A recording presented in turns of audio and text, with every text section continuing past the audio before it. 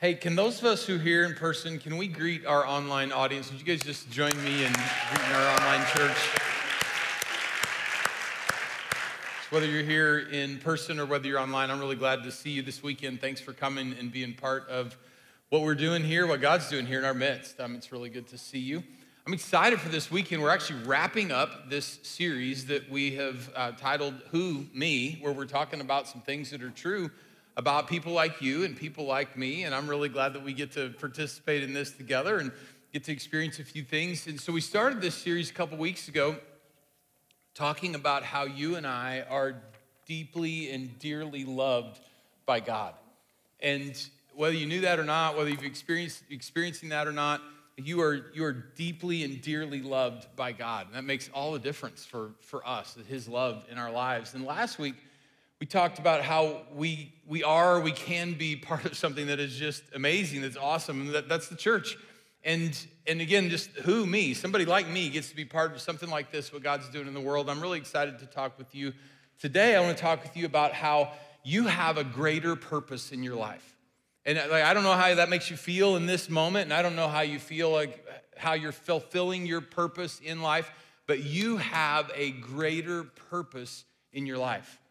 Purpose, meaning, all that's something that we all struggle with.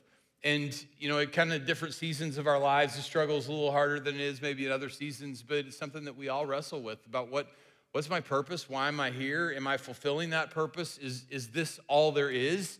Is there something more for me than this? Do I have a different contribution to make? And we ride a roller coaster sometimes in these things because sometimes it's like, I'm looking for it. I think I might know great disappointment in that.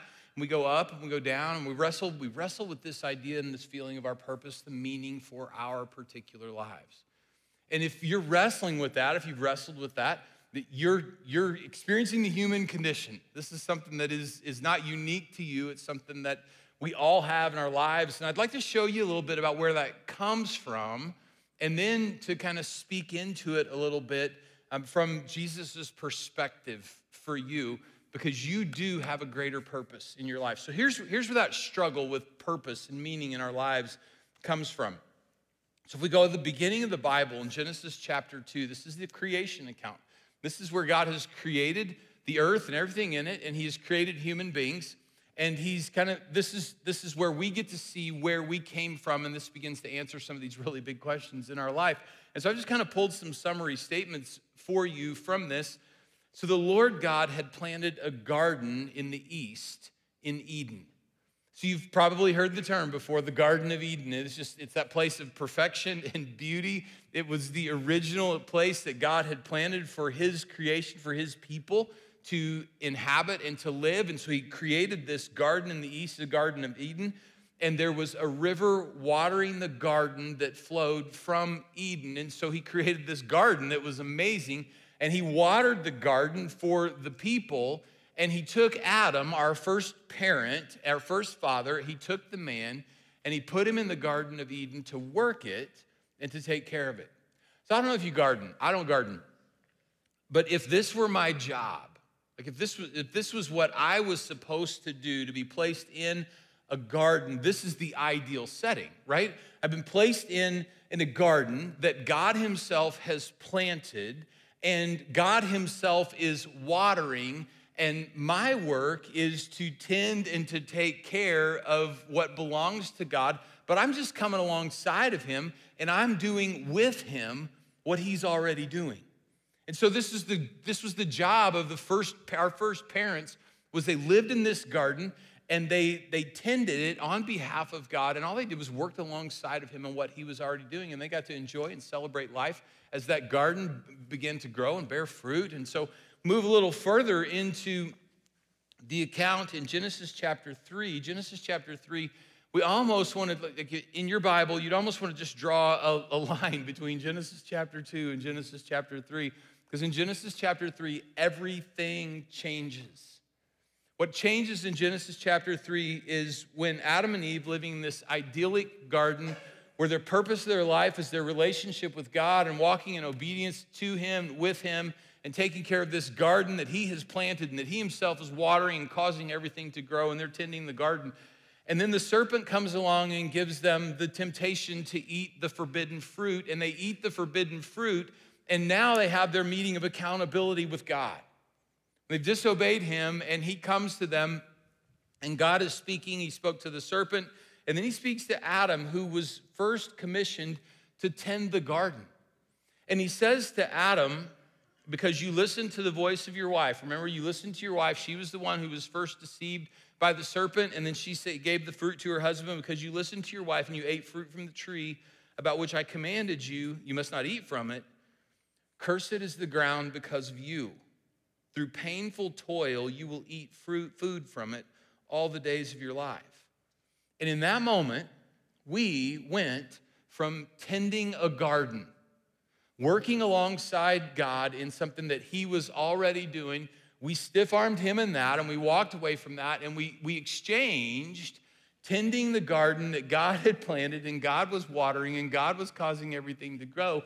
We exchanged tending a garden for painful toil all the days of our lives. And that is why you and I struggle with meaning and purpose in our lives, because our first parents and every successive parent, right down to you and me, the choices and the decisions that we make in our life, the big choice we have exchanged tending a garden, working with God, doing the things that he's already doing, for what the Bible hangs over, just the phrase, painful toil all the days of your life. And again, in that painful toil all the days of your life, we do find some purpose and we do find some meaning, but most of us at some point in our lives, and usually it's early when we're just trying to figure some things out, and then it happens again probably a decade, 15 years into that deal when you've been working on some decisions that you made before, and then it happens again at midlife. We have these really big questions that surface in our lives. Is this it? Is this what I was made for? Is this the best there is? Is this all there is for me? And after we ride that roller coaster for a little bit, almost maybe nope, almost maybe nope, is this all? Most of us, because of where we live and the opportunities that are in front of us, most of us, we come to the point where we settle for like, hey, this is good enough. But we've settled, and we know that we have settled. We don't know we don't know what we're yearning for, but we know that what we have isn't it. And maybe there comes that moment where you just say, hey, I guess this is the best that it could be.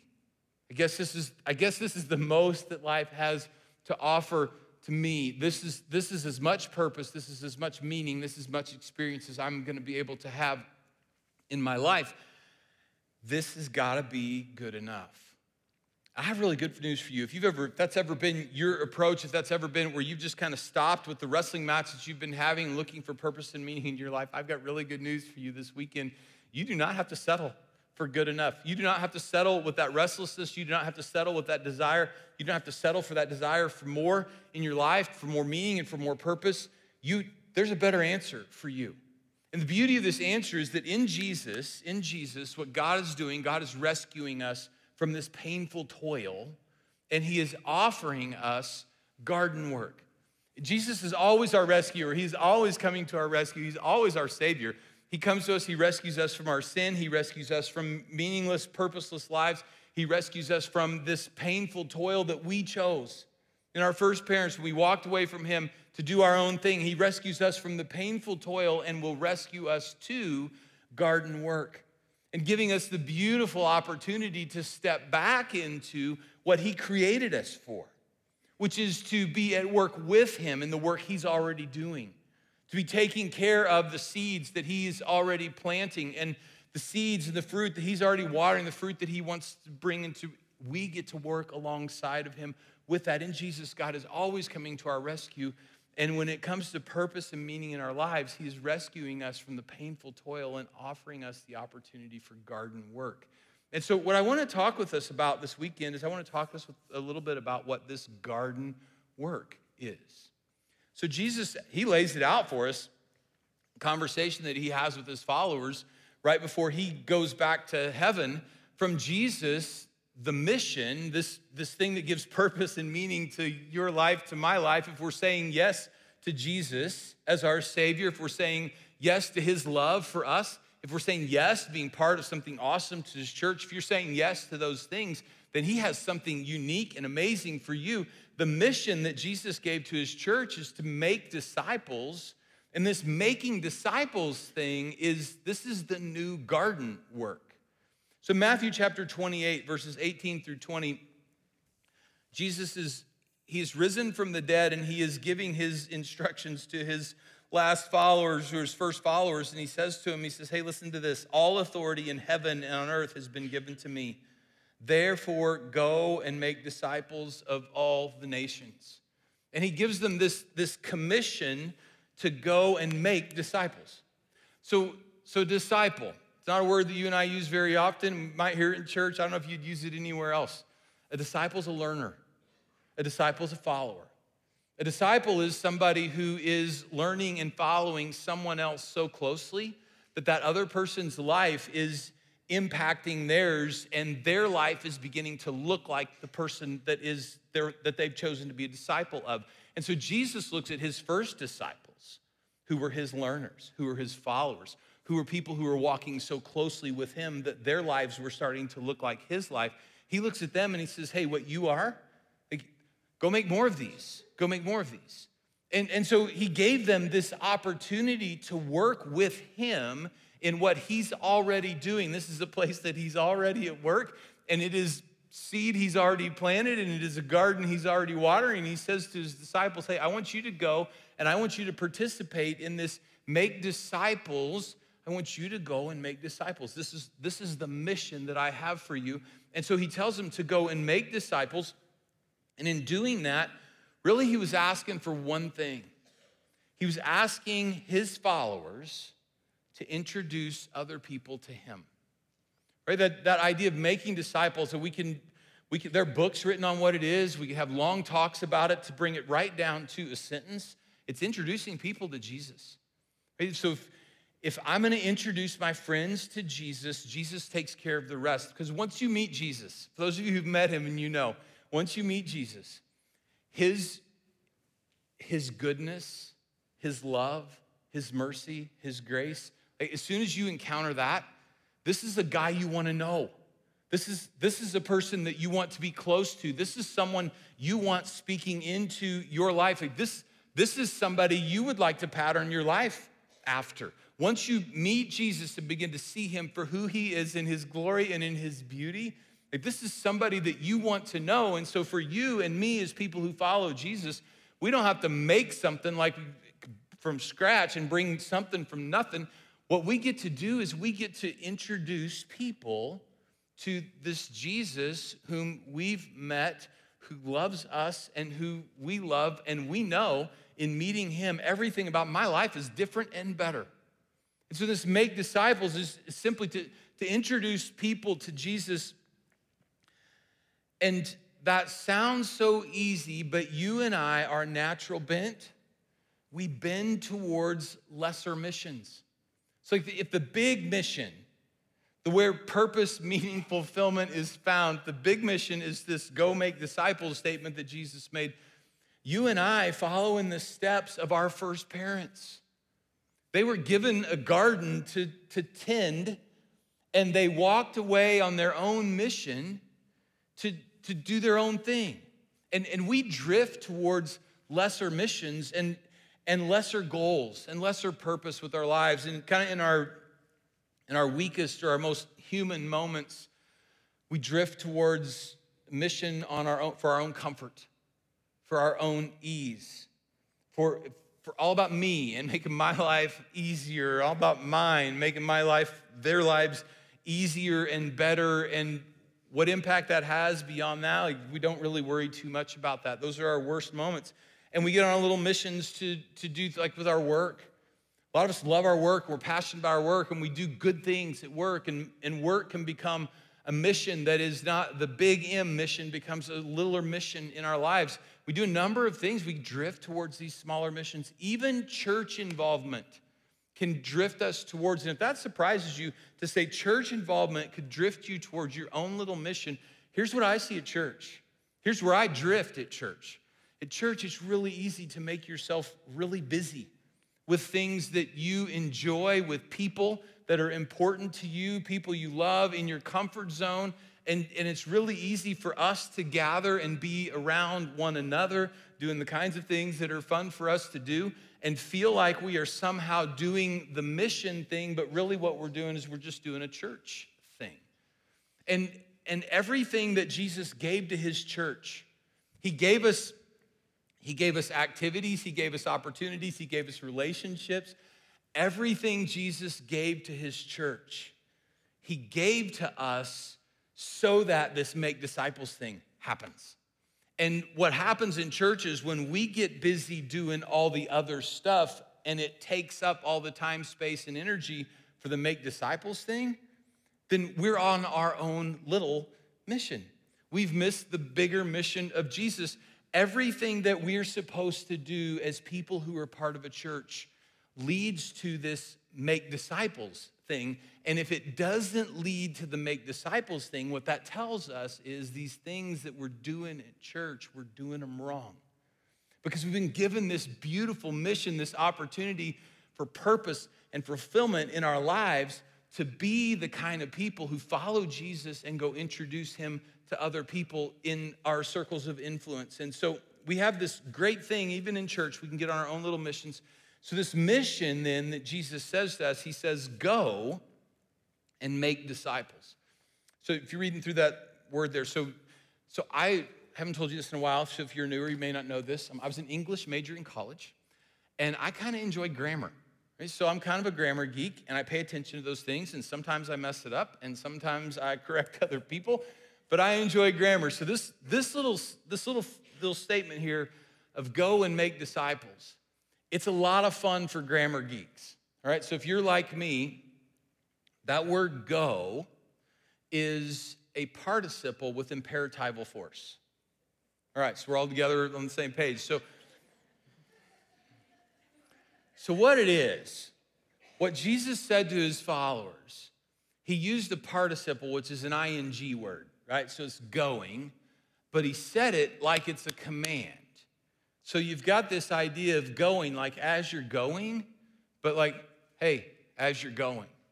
And it's hard to put those two things together. And for a lot of years in my life, the vagueness of that participle with imperatival force, what is he saying here? Is he saying go, or is he saying as you're going? Trying to figure that out caused me a lot of stress and anxiety. And now at this stage, there's beauty in that ambiguity. Like there really is, there's beauty in that ambiguity, because he looks at his followers and we got different people doing different things on mission for him. And for most of us, we really fall into the as you are going mission, right? Because we do for a living. Like what we do for a living isn't necessarily being a missionary or being a pastor in a church. We have doctors and nurses, medical professional people. We have salespeople. We have people who own their own businesses. Like we have the whole gamut of people here in our church and in our community. And you go in your everyday life. You go to a workplace. You go to meet with customers. You go to meet with clients. You go to meet with patients. You go to coworkers. You go, and as you are going, if you're going to find ultimate purpose and fulfillment in your life, as you are going into the various places where your life and your particular calling take you, as you go, you get to participate in the participle of all of this. As you are going, then you get to be involved in making disciples. And so many of us, that's our call from the Lord, is this: as you are going, we get to be disciple makers that way. Others of us, it's the go, right? It's the imperative, it's the command piece of this, the go, that you know from the Lord, you know exactly where you're supposed to be or who you're supposed to be engaged with. And so it's a different deal, and it's the go, but it's not any more important. These are two different things where some of us get to be as you are going and others of us get to be go. But for all of us, if we're going to enjoy purpose, meaning, fulfillment in our lives, and we're going to participate in the mission, like garden work, if we're going to participate in the mission of Jesus, go make disciples is our thing. So Jesus has sent his people. Like that's what this is. This is a commissioning that Jesus places on the lives, not just of his first followers, but on the lives of people like you and me who are saying yes to his love and yes to this thing that we get to be part of. It's amazing, the church. He's sending us. So if we move from Matthew, which records Jesus' great commission right before he went back to heaven, we move over to John, the Gospel of John, who recorded for us Jesus' commissioning to his disciples. It happened a little bit before this. He looks at his disciples, and this is in John chapter 20, verse 21, and Jesus has just risen from the dead, and the disciples are in a room, and Jesus appears to them. He just, out of the blue, he appears to them and kind of freaks them out, which is why the first thing he says is, peace be with you, right? Settle down, guys. And then he says, as the Father has sent me, I'm sending you. So there's this mission that he sends his people on, and he says, the way that the Father sent me to earth, that's the way I'm sending you into the world. So I did a little reading, and there are 4 things that really describe the way that the Father sent Jesus to earth. And when Jesus says, as the Father sent me, that's how I'm sending you. I think these are important for people like you and me to hold on to. So as you are going or go, whatever the mission that you have on our mission, first, the mission is not to condemn, but it's a rescue mission. In John chapter 3, the Gospel of John chapter 3, these are the verses, for God so loved the world that he gave his one and only son. That's John 3:16. The verses right after that, God did not send his son into the world to condemn the world, but to save the world through him. It's a rescue mission, not a mission of condemnation, not a mission of judgment, but a mission of rescue. The Father sent the Son. The second thing is not to the healthy, but to the sick. Jesus had conversations with people on numbers of occasions, and they couldn't figure out why he hung out with the people that he hung out with. Why wasn't he always with the religious leaders? Why wasn't he with all the people who were holy? Why isn't he always with the people who had their lives together? And their answer to that is because Jesus didn't come for the people who have their life together, who think they've got it all figured out, who know. He came for the rest of us. He came for those who are broken, who are hurting spiritually. He came for people who, not healthy people. He came for those of us who are sick. And so as we think about how the Father sent the Son is now sending his people, not to the people who've got it all figured out, not to the people who've got it all together, but to people who are in need. Father sent the Son not to be served. This is still astounding to me, that Jesus, who is the Son of God and God the Son, and has been and will be the center point, the focus of worship of heaven. He laid all that aside and he came to earth, and he showed up here and he says, I did not come to be served. His purpose wasn't for us to serve him. Instead, he came to serve us. He came to serve and to give his life as a ransom for many. And you and I, we can't be a ransom for someone else. That is unique to Jesus as the Son of God. But you and I, as the Father sent Jesus to serve and to give, we are sent as his people to serve and to give to those who we're introducing to him. And then this fourth one, I really am grateful for this too. The Father sent the Son. He didn't send him alone. He sent him together. And Jesus knew that he was always with the Father. The Father was always with him.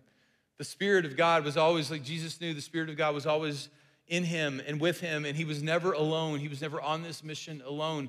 He's part of the Trinity, and God in his fullness, the 3 persons of the Trinity came together to minister to us, to meet us at our point of need, to rescue us, to make us into disciples of Jesus. And Jesus sent his followers out. If you read the way he sent his followers out, he always sent them out. He didn't send them out alone. He always sent them out together. And that going with somebody else, being in relationship with other people, going together, that was so important. And so none of us are called on a Lone Ranger kind of mission. None of us are called to go by ourselves. in this making disciples thing, this mission that God is giving to us, it's our mission. And we're with each other in this, and we're for each other in these things. And so we get the opportunity to be on mission, and not alone, but together. So having said all of this, can I make this a little bit more practical for us? Like, I'm not gonna tell you exactly what you ought to do, but I'm gonna make this a little more practical for you. I wanna give you this statement that I'd like you to hold on to, and you might need to wrestle with it. Here's the statement. So if you have spiritual life, if you're a follower of Jesus, if you've said yes to him, if you said yes to his life and he has given you his life, if you're a yes person to Jesus, you have spiritual life. If you have spiritual life, you are a spiritual leader. If you have spiritual life, you're a spiritual leader. Now, this is the point where I'm expecting, at least on the inside, some of you who are listening to me are starting to put your hand out. This is the series title. Who, me? Right? Yeah, you. If you have spiritual life, you are a spiritual leader. So these verses I've given you on the screen, 1 Peter chapter 2, verse 5 and verse 9. He's writing to Christian people. And what he says to believers in Jesus, you also, like living stones, are being built into a spiritual house. We talked about that a little bit last week. You're being built into a spiritual house to be a holy priesthood, offering spiritual sacrifices acceptable to God through Jesus Christ. You're a priest of God Most High. If you are part of the priesthood, if you're a believer in Jesus, you're part of his priesthood, you are a priest of God Most High. And what that means for you is that you are a spiritual leader. Move down a little bit farther into verse 9. You are a chosen people, a royal priesthood, a holy nation, God's special possession, that you may declare the praises of him who called you out of darkness into his wonderful light. And again, this idea, you are a priest. You're part of a priesthood. We are part of a holy priesthood that offers sacrifices, worship, and praise to God. And we are part of a royal priesthood that declares his name and the glory of his name to the people who are around us.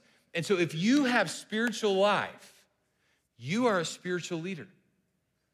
Now, saying yes to that's a really big yes for some of us. If you have spiritual life, you're a spiritual leader. Now, leadership is all about influence. Leadership is all about influence. And if you are a spiritual leader, if you're a priest of God Most High, you have influence. And what that means is God has given you the ability to impact, to influence the spiritual temperature of every place you are and every relationship you're in. This is not something that comes from you. This is not something that you have because you have it.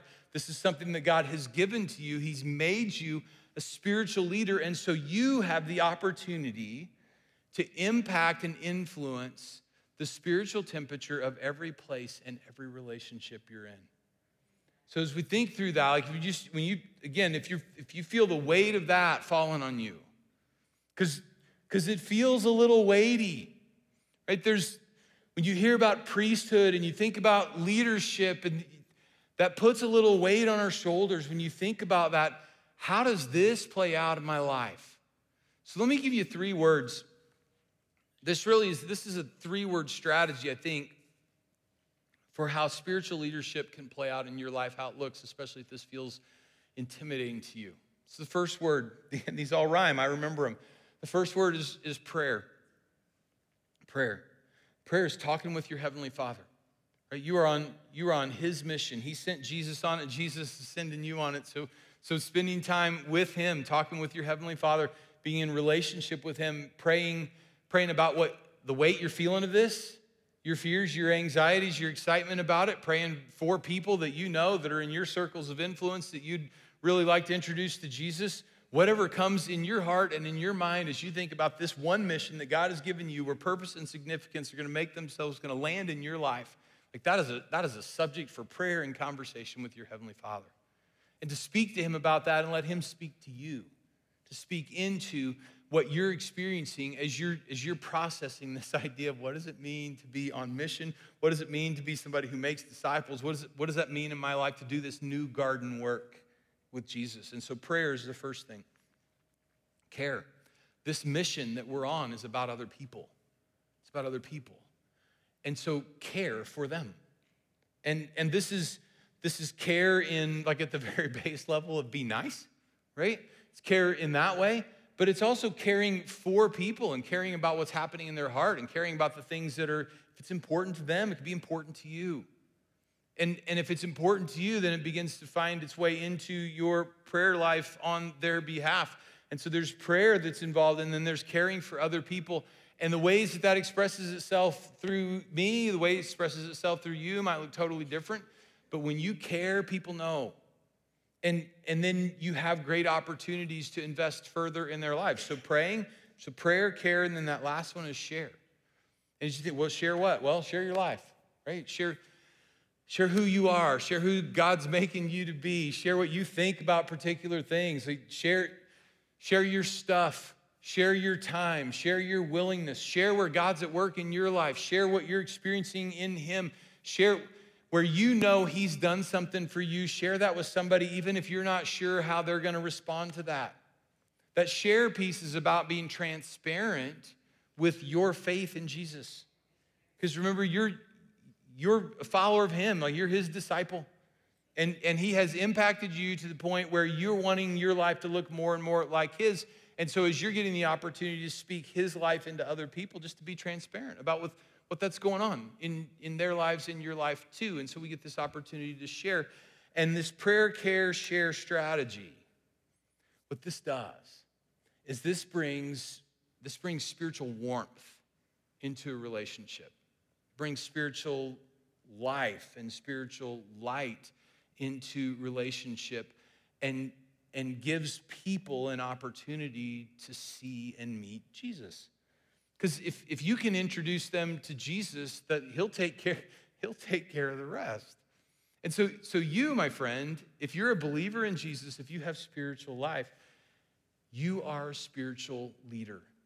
And so as a spiritual leader, if you let yourself get distracted by these smaller, lesser missions, you totally miss out.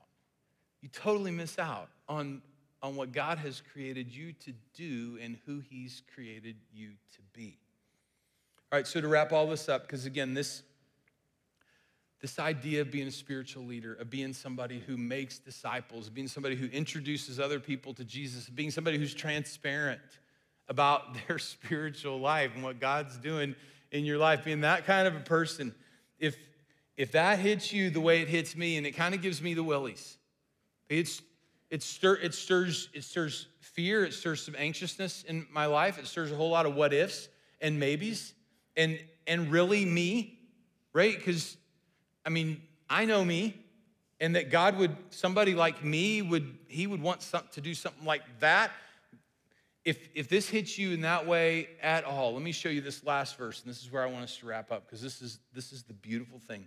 2 Timothy chapter 1, verse 7, the Apostle Paul writing to a young pastor named Timothy whose ministry to this point was characterized by insecurity and having to battle through fear. He writes this young guy who's constantly asking the question, who, me? And he says this to him: the Spirit God gave us does not make us timid, but gives us power and love and self-discipline. And so you, my friend, as a believer in Jesus, are a spiritual leader, not because you're a spiritual leader, but because God has made you so. And He did not give you a spirit that leads you into timidity and fear. He gave you a spirit of power and love and self-discipline so that you can be who He's called you to be, and you can do what He's calling you to do, and you can enjoy the purpose and meaning and significance that comes only when we're working with and alongside Him. So I want to pray that for you. You guys bow your head and close your eyes with me. So Heavenly Father, would you continue to rescue us from those smaller missions? As your people, we want to walk in your way. And we are really grateful that you sent Jesus to us and somebody introduced us to him. And so we're saying yes to his love and to this amazing thing, your church, that we get to be part of. And we're going to say yes to this mission that he is sending us on. So I'm praying for myself and I'm praying for my friends who are part of this service that we would be aware of your Spirit who does not make us timid but gives us power and love and self-discipline so that we can live and love the way Jesus did and does. So thank you for including us in your work, in your mission. Jesus, this awesome opportunity comes to us through you. So we pray these things in your name. Amen.